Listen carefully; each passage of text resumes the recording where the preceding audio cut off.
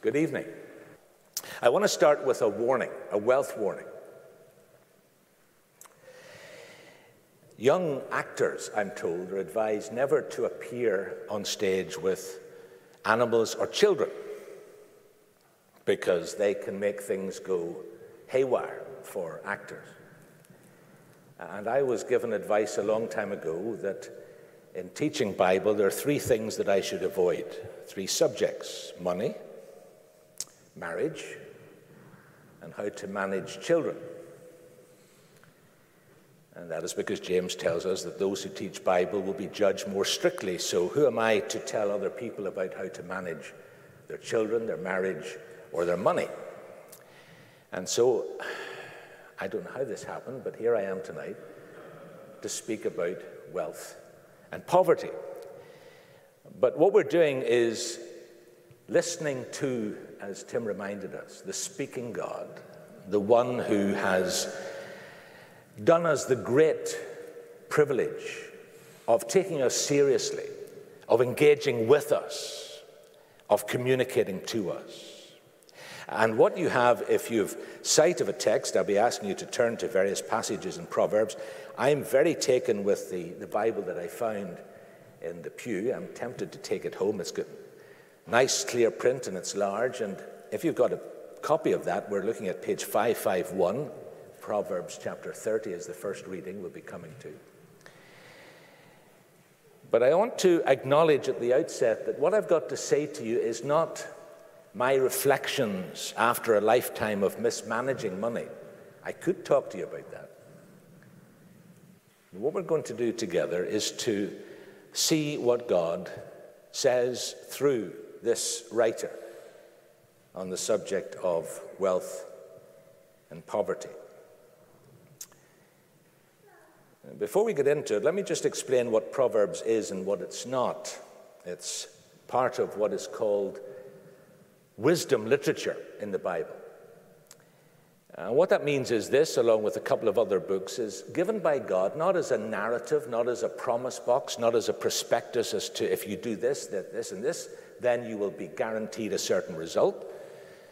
This is part of our generous Creator's manual to us, explaining how the world works and how we can live well in the world that He has made, that He sustains, that He upholds, and how we can live in a way that honors Him, pleases Him, and how we can relate well to each other. So it's a very practical book because He wants us to understand how life works and how we can live well. The Bible doesn't just tell us how to live well, it tells us that no matter how well we live, we don't live well enough. And the Bible, of course, goes on to tell us not only that we can live well, but when we mess up, and we all do, then God, within this revelation, has given us the answer. But that's another subject. So this is not a promise box. This is not a commercial prospectus. And tonight we're not dealing with a comprehensive account. This is not everything that the Bible has to say about money and poverty. There is a lot that the Bible says about those topics. So the compass tonight is to see the contribution that this writer makes to that important subject. So let me try and explain where we're going. Next slide.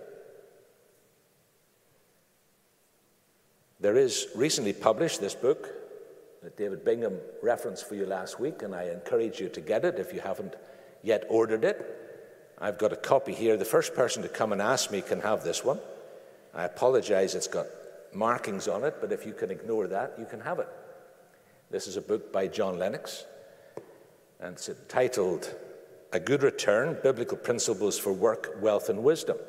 And the reason I'm mentioning that is in recognition that what I've got to say in the time I've got is only a small part of much more that could be said and should be said. And of course, the Bible itself has much more to say than even John Lennox, with all his insight, wisdom, and skill, can capture in a little book. But it's a very useful resource as we come to this. So what are we going to do tonight? So let's have the slide that tries to map out what we're going to be doing. As I read through Proverbs, I found that scattered through it, there were a number of references to wealth and to poverty. And what I'm trying to do is to pull together the themes. We'll not read all of the passages that touch on this subject, but what I want to do is to look at wealth and count it. Look at what it is in Bible terms, and then to assess it, what God makes of wealth. And then a difficult subject of how to get it, and what happens when you lose it, and what happens when it's lacking. I see a number of young people, and I remember being a student in the university close to here. And in those days, the problem I had with money was there never was enough of it. I remember going to a bank manager who told me that as my earnings would increase, then my spending would increase. And I thought that he was out of touch with reality, but I discovered that I was the one who was out of touch with reality. So there's a problem with money, getting it, losing it, lacking it. And then I want to bring you a challenge about wealth and how to use it. So that's the plan, and if I get through that in the time I've got, then I'll be relieved, and you can be discharged to go to your other tasks. So let's come to God's Word and look, first of all, at wealth, counting it. What is it? Let's start with what the writer says in Proverbs 30, which if you're using this wonderful big church Bible is page 551. Page 551, Proverbs 30.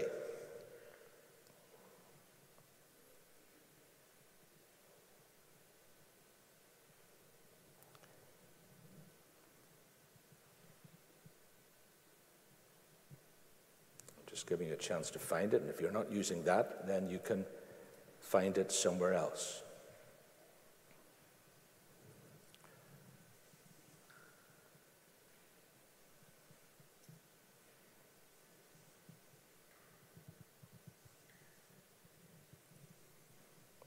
I'm going to call this the Goldilocks passage.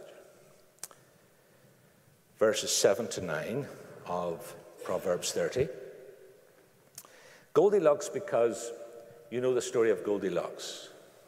Not too hot, not too cold, just right. Verse 7. 2 things I ask of you.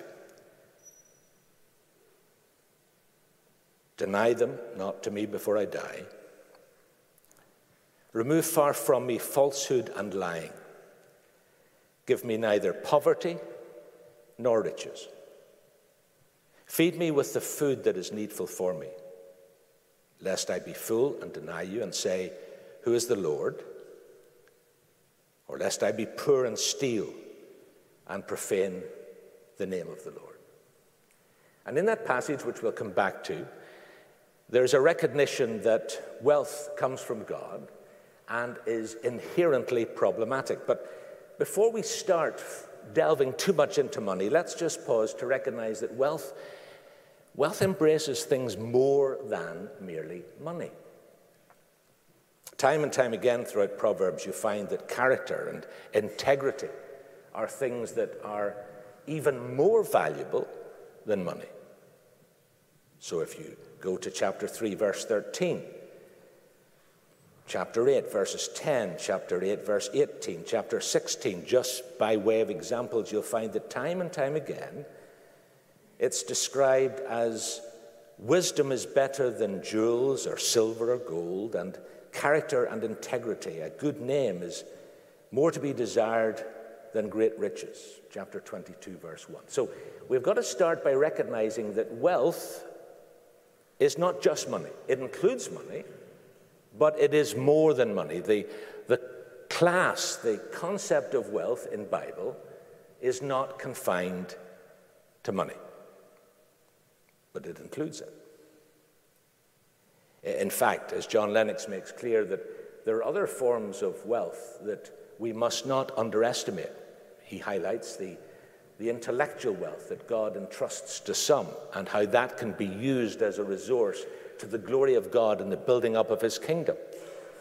He also stresses the relations that we have, so that it matters who you have connections with so that you can be a resource in God's hands to reach out and bring people together, connect them with the great God of heaven and his plan for their life. So if you start off by thinking, I have very little money, this address from Proverbs is going to have very little to say to me, you've started off on the wrong foot, and I mustn't let you start off on the wrong foot.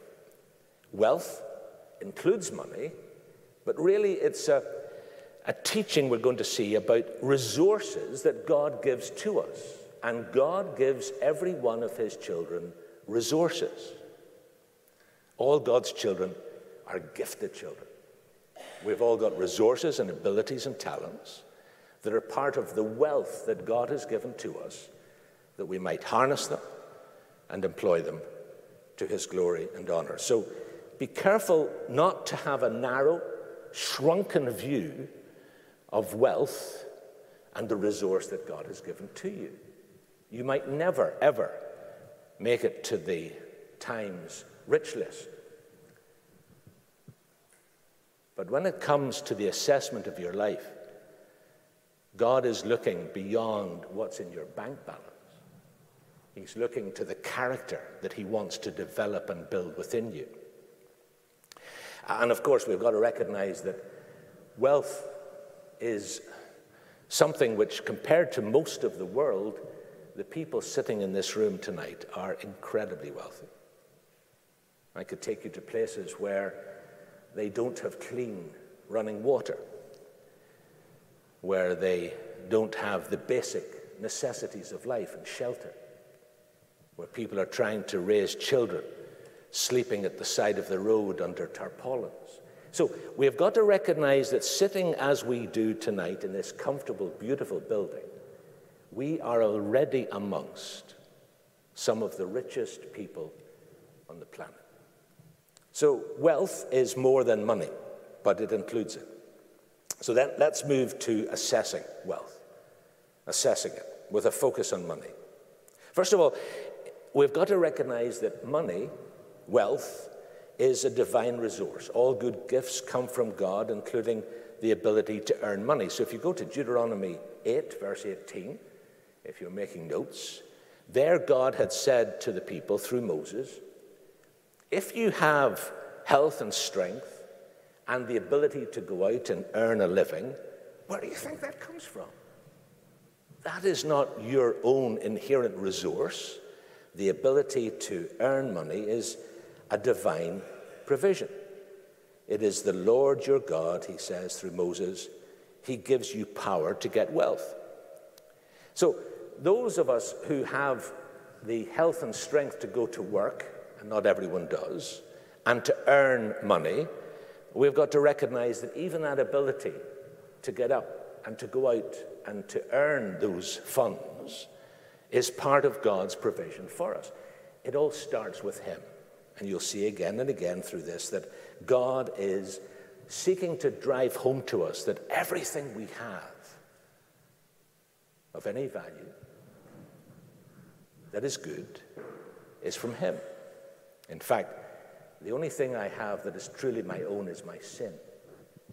And he takes that away from me. Everything I've got is from God. For Proverbs 10, verse 22, it's the blessing of the Lord that makes rich. And then the Goldilocks passage that we read together, Proverbs 30. You'll see that the giver of resources is God. Who else could it be? Where else does it come from but the source of life, the source of all that is good? So Proverbs is premised on the notion that wealth, resources, are good gifts that come from God, but it's also alive to the truth and the sad reality that money can become a distraction. It has a downside. Abuse abounds in our world that has fallen. Our world is driven by greed. It's fueled by pride. And the downside, the dark side of money is something which pops out again and again through Proverbs. Turn, if you have a text, to chapter 23, verse 4. And here is a warning to those who weary themselves to gain wealth. And the sage of Jerusalem says, don't do it. That excessive chasing after money, don't weary yourself. Another downside of wealth is that it can attract the wrong sort of company. Look at chapter 14, verse 20. And there you find a realistic insight that those who are wealthy, those who have money, find that it attracts many friends, in inverted commas. Isn't that the feature of so many people who come on money quickly through celebrity, who make a lot of money through all sorts of the entertainment industry or sport or whatever? Very quickly they are surrounded by newfound friends who act as advisors, hangers-on, and quickly become leeches. Look at chapter 19, verse 4. Wealth adds many friends, but a poor man is separated from his friend. And there is an insightful observation that sometimes money is what draws us to others. We're attracted by those who have this power and this influence and this wealth, and the poor person is shunned. James chapter 2 warns about that in the church. The fuss that can be made of the wealthy person turning up at the front door, and we fawn over them, whereas the poor person is despised and shown to the uncomfortable pews, not the nice comfy seats that you're sitting on, but the hard chairs that I was sitting on. There's a discrimination. These are the poor seats, those are the good seats that I discovered tonight. And the problem with wealth, the downside, is that those who have it can mistakenly imagine that it is a fortress that protects them. Look at chapter 10, verses 15 and 16. There the sage tells us that wealthy people tend to see their wealth as a fortress, checking the interest rates, checking the stock market, making sure that there's enough, making sure that I'm hedged against all sorts of adversity and changes and downsides, and whatever's going to happen, my comfort, my protection, the thing I'm counting for my security is money. This becomes the mindset of those who have wealth. Look at chapter 18, verse 11. There the writer says that they regard wealth as a high wall in their own imagination. It's how they think, it's how they see the world, that they are protected and guarded against unwelcome events because they've got a lot of money.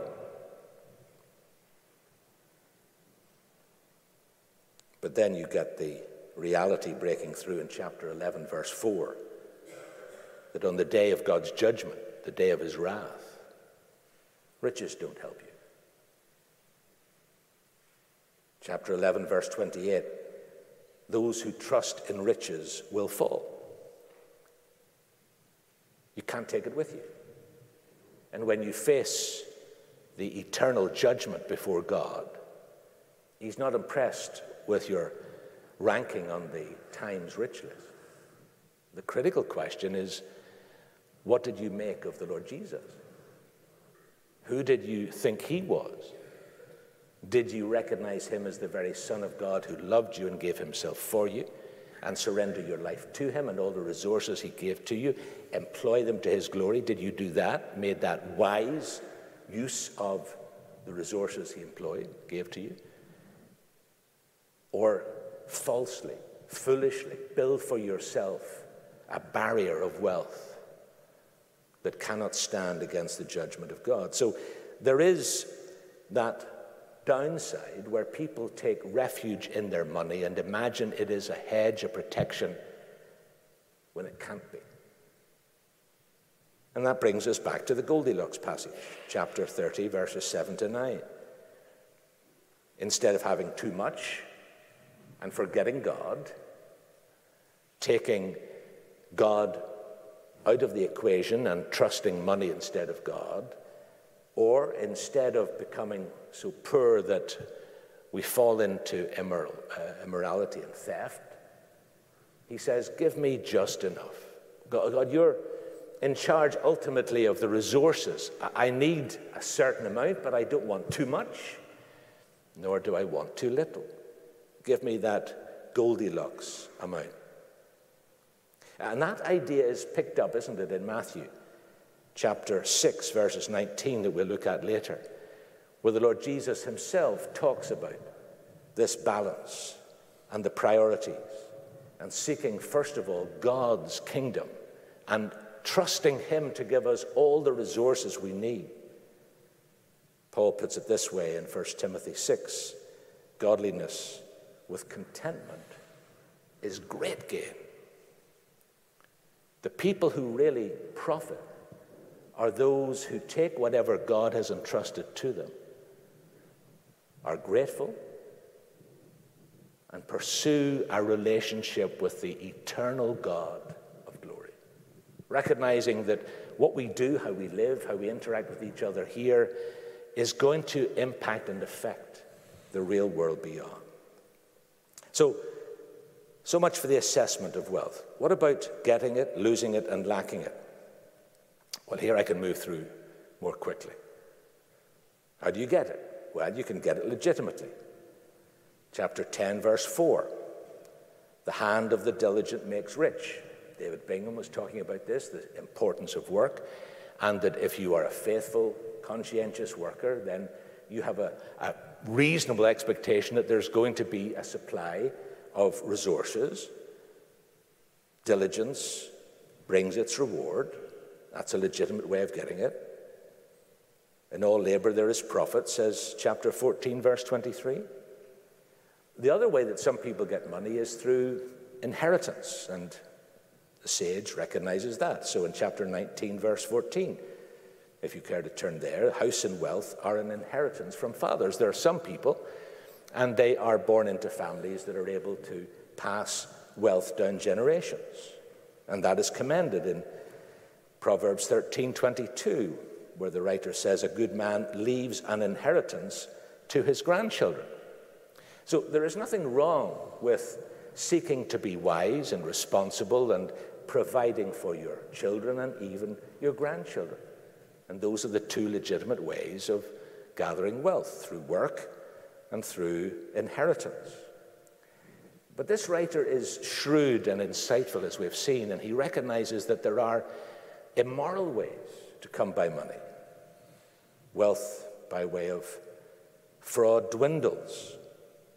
Ill-gotten gains do not profit. You'll see that in verse 2 of chapter 10. One who uses a lying tongue gathers wealth, but it's fleeting. Look at chapter 20, verse 21. An inheritance gained hastily will not be blessed in the end. In other words, it's maybe archaic language, but it's really a warning against get-rich-quick schemes. The idea that you can suddenly and spectacularly make a lot of money very quickly and very easily. Very often such schemes are premised on some sort of immorality and abuse. And the writer of Proverbs nails it. So we've got to be careful how we get it, to make sure that we get it morally, because all our ways are before God. And however tempting it might be to come on wealth immorally, we must not do that. That's really basic ethics 101, isn't it? Not too difficult to see that. But having got it, however you got it, don't imagine you're going to necessarily keep it. Losing wealth is also one of the facts of life. It's a fleeting, ephemeral thing. Look at chapter 23, verse 4 and 5. Wealth makes itself wings, like an eagle that flies towards the heavens. Look at chapter 27, verse 23. Riches are not forever, nor does a crown endure to all generations. This is what they used to call the clogs to clogs in 3 generations phenomenon. During the Industrial Revolution in England, there were many skillful men who became wealthy through an invention or through some new business, and they rose from their clogs, their wooden shoes, to great wealth and prominence and success. Then what tended to happen in the 2nd generation was that they gave their children education and all sorts of accomplishments, and they would work in the business, but they were more interested in enjoying life and the wealth that had been built up. Come the 3rd generation, time and again, sociologists will tell you, historians will point out, by that stage, the 3rd generation were not interested in work anymore. What they wanted to do was to live off the wealth, to spend the wealth, to become spectacular playboys and to waste it. And very often, they were back where the family had started 3 generations earlier, back in their clogs, broke, because they had blown it. And you'll see the same pattern again and again. So that historians tell me that, for example, the Rothschild family are very unusual in that a family over many, many generations has managed to hold on to wealth and to build wealth and to sustain it. And that's not something that is commonplace. It's the exception instead of the rule. Riches are not forever. They're ephemeral, even within families. But of course, the big point is that even if you've built up a lot of wealth for yourself, you'll find that when they measure you for a shroud, it has no pockets. You don't take it with you. Which takes us to those at the other end of the spectrum, those who lack it. And the writer is very clear and fair and just to recognize that those who have money are not necessarily the most deserving. Wealth is not a marker of good character. It's not an indication of virtue. Look at chapter 13, verse 23. Abundant food is in the fallow ground of the poor, but is swept away by injustice. This sage recognizes that the world is broken, it's fallen. We are guilty before a moral God, in that we have designed systems and practices that are corrupt. Injustice is commonplace around the world, and we're not immune to it. And wealth is not fairly divided out. It's obvious. It's a fact. And God, through Proverbs, recognizes it. The rich can be haughty and difficult with the poor. So that turn to chapter 31, verse 9, and see what the writer says there. Open your mouth, judge righteously, defend the rights of the poor and needy. In other words, recognize that the poor and needy exist because there is abuse within our systems. And instead of being silent about that, that should concern us. It should call for a proper, balanced, godly response. Not complacency, not smugness because it's not affecting me personally, but we're called upon to be alive to the rights of the poor and the needy and to speak up for them. And of course, evangelical Christians have been, throughout history, at the forefront of organizations and movements to promote fairness, justice, righteousness in public life, in systems, to prevent abuse, to curb it, to discipline those self-seeking, greedy motives that are present in every heart. And it's vital we recognize that money can never be the measure of a person who is created in the image of God. Let's never make the mistake of judging someone by how rich or poor they are. C.S. Lewis makes the point beautifully in one of his essays that you've never met an ordinary person. He says, if you could see what your neighbor, your fellow Christian will be like when they reach heaven, in that glorified, magnificent body that they will be given when they see the Lord Jesus and when we are consumed by the vision of God. If you could only see what we will be like then, you'd be tempted, he said, to fall down and worship. There are no ordinary people. Made in the image of God, made for relationship with God. Someone is not judged by God by the extent of their wealth or lack of it. So let me move quickly to the last of the 4 points, using wealth well. And the principle here is very simple. We're to serve God, not wealth, and use wealth, not God. The temptation is that we serve money and use God. The proper formula is that we serve God and we use money. Matthew 6, the Lord Jesus spoke about the two masters, that you cannot serve God and money. So if your goal is to serve God, then that's the proper order. In Proverbs, coming back to that, look at chapter 11, verse 24, generosity is encouraged. One who gives freely, yet grows all the richer. Generosity is a virtue. Money is round so that it can be shared and go around. And this stewardship principle of taking money and employing it well is something which I want to encourage you to come back to Lennox's book. He makes a lot of this, and rightly so. And the other book that I have that is free to the first person who comes to ask me for it is this recent biography of Sir John Lang, or as the family like to call it, Lang. And if you don't know the story of Sir John Lang, this book will instruct you and amaze you. Let me summarize it in a few sentences.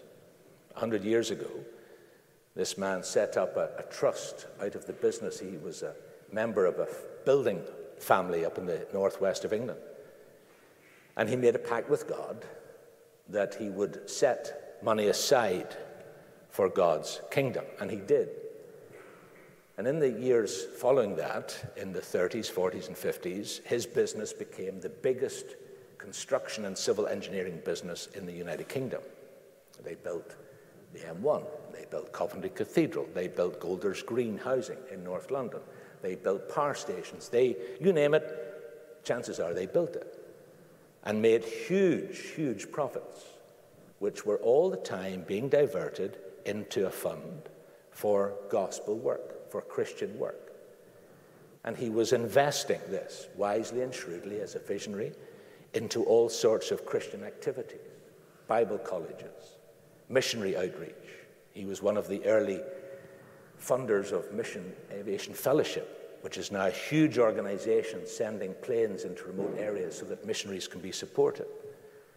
He supported all sorts of initiatives among students so that IFES and the student network all around the UK and beyond was initially given a kickstart and huge funding by this man out of these funds that he derived from his business.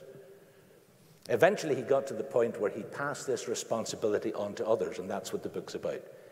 But I can tell you that today there are many, many, many millions of people all around the world who are being blessed day by day through the generosity, through the discipleship, through the commitment, through the wise use of money that started with Sir John Lang. I can also tell you that he's not alone in doing that.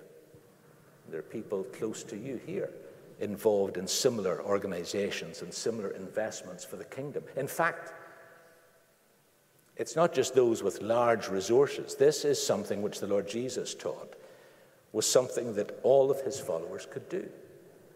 To invest what you have here and now, not just for the immediate return, but for the eternal return.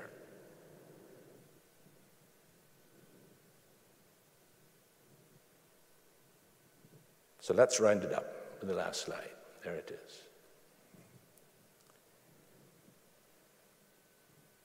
You realize that whatever resource you have has been given by God so that he would be glorified and honored, not so that you'd have a nice time with it.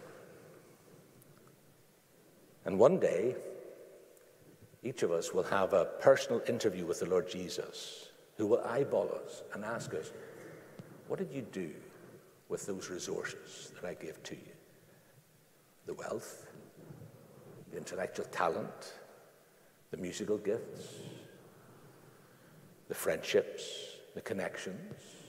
Whatever it is the special package that he's given just to you.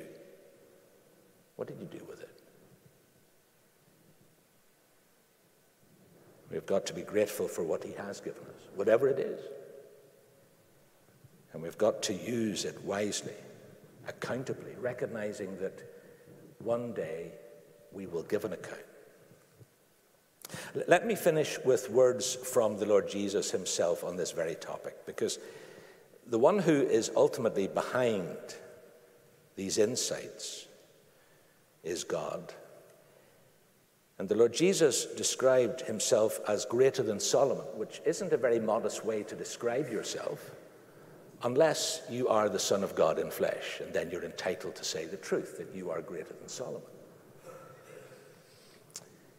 If you turn in your church Bible to page 811, which is Matthew chapter 6, I'm going to finish by reading the words of the Lord Jesus. Because he's not just a sage, a wise man greater than Solomon. He is, in the insight of Colossians chapter 2, verse 3, the embodiment of wisdom.